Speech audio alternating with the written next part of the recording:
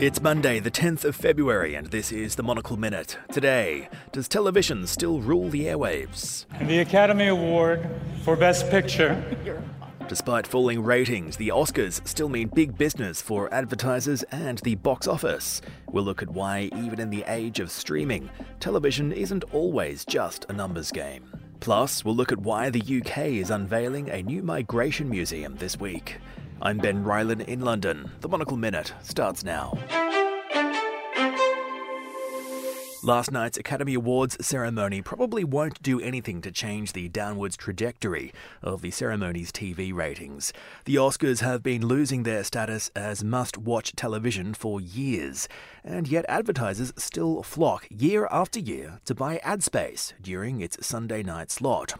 Monocle's Fernando Augusto Pacheco has been up all night watching the awards, and he joins me now. Fernando, you're looking remarkably good this early in the morning after pulling an all-nighter.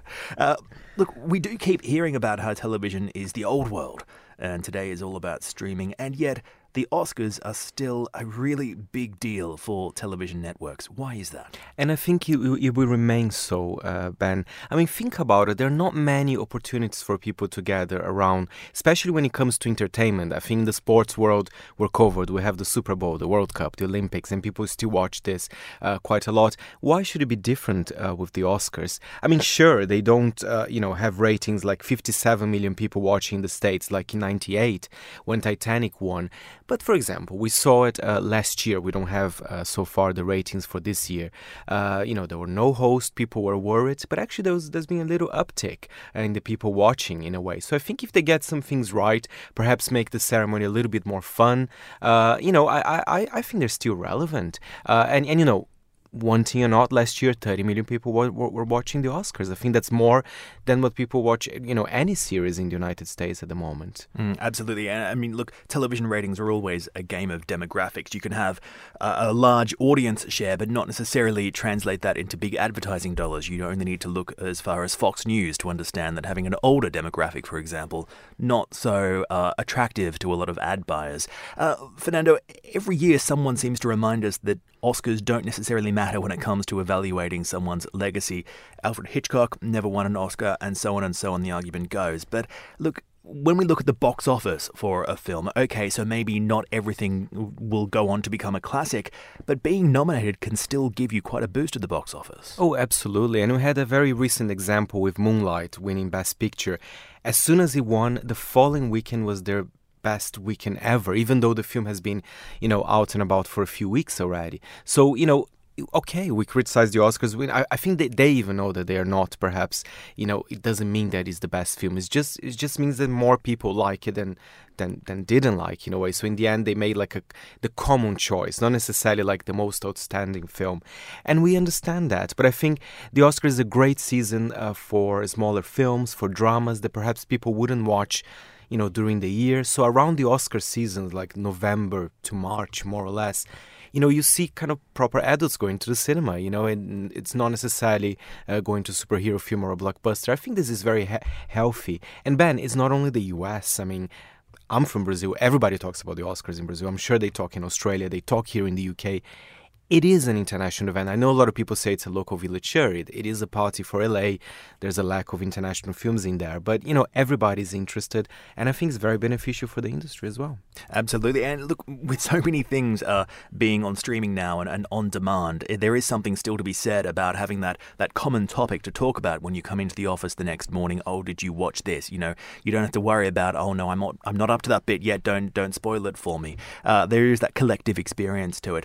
So Faye, even if we accept that cinema is no longer a dominant form of entertainment, well, perhaps not like it was anyway, is it still fair to say that the business side of the awards ceremony is still in pretty good shape? I think so. I think there are things to be improved, and I think the Oscars are doing that already. Being hostless, to be honest, it kind of worked. I mean, it's been the second year so far with their host, and I think perhaps they might continue that. But of course, they have to keep the ceremony fun, current, to attract the younger audience, which is very important. And that's where, the advertisers are. There's this problem of diversity as well, which I guess, to be fair, the Oscars, they are looking into that. I mean, you see other award ceremonies like the Grammys, which in my opinion, they're even worse when it comes to that. In a way, people talk as well about the length that is too long.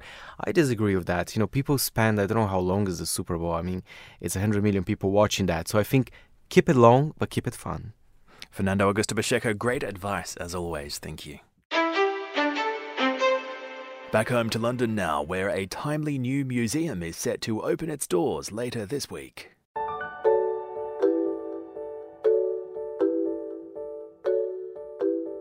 London is already renowned for its museums, but this week we'll see a novel addition to its cultural scene.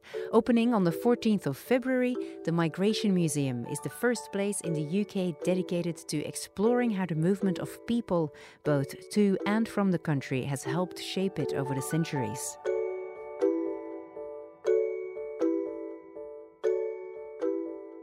With the UK seeking to redefine its place in the world and its relationships with neighbours near and far, it couldn't be more timely. Exhibitions planned for this year include Room to Breathe, which will bring to life the lives of migrants coming here, and Departures, which will look at 400 years of immigration stories to coincide with the anniversary of the Mayflower setting sail to North America. As debates grow over who should be allowed to come here and who should be kept out, it's useful to remember that migration is an essential part of human history.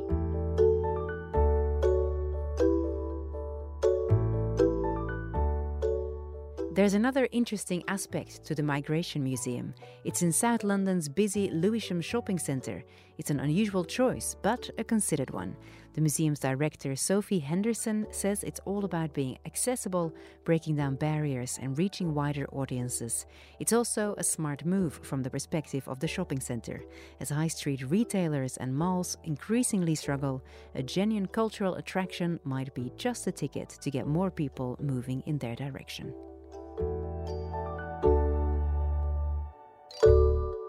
A view there from our editorial floor. Elsewhere on today's agenda, German Chancellor Angela Merkel visited Angola on Friday, and later this week it will be the turn of the US Secretary of State Mike Pompeo as part of a 3-country tour of sub-Saharan Africa.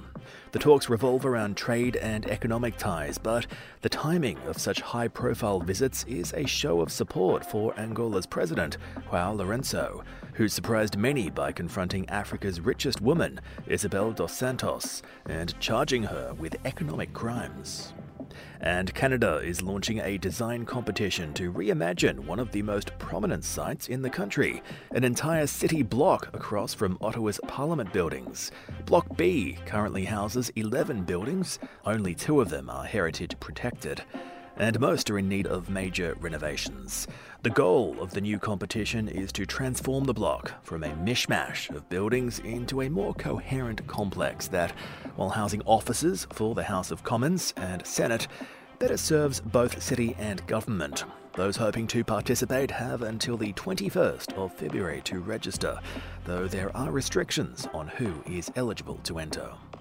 Read more about today's stories by subscribing to our daily email bulletin at our website. I'm Ben Rylan. The Monocle Minute returns on Tuesday.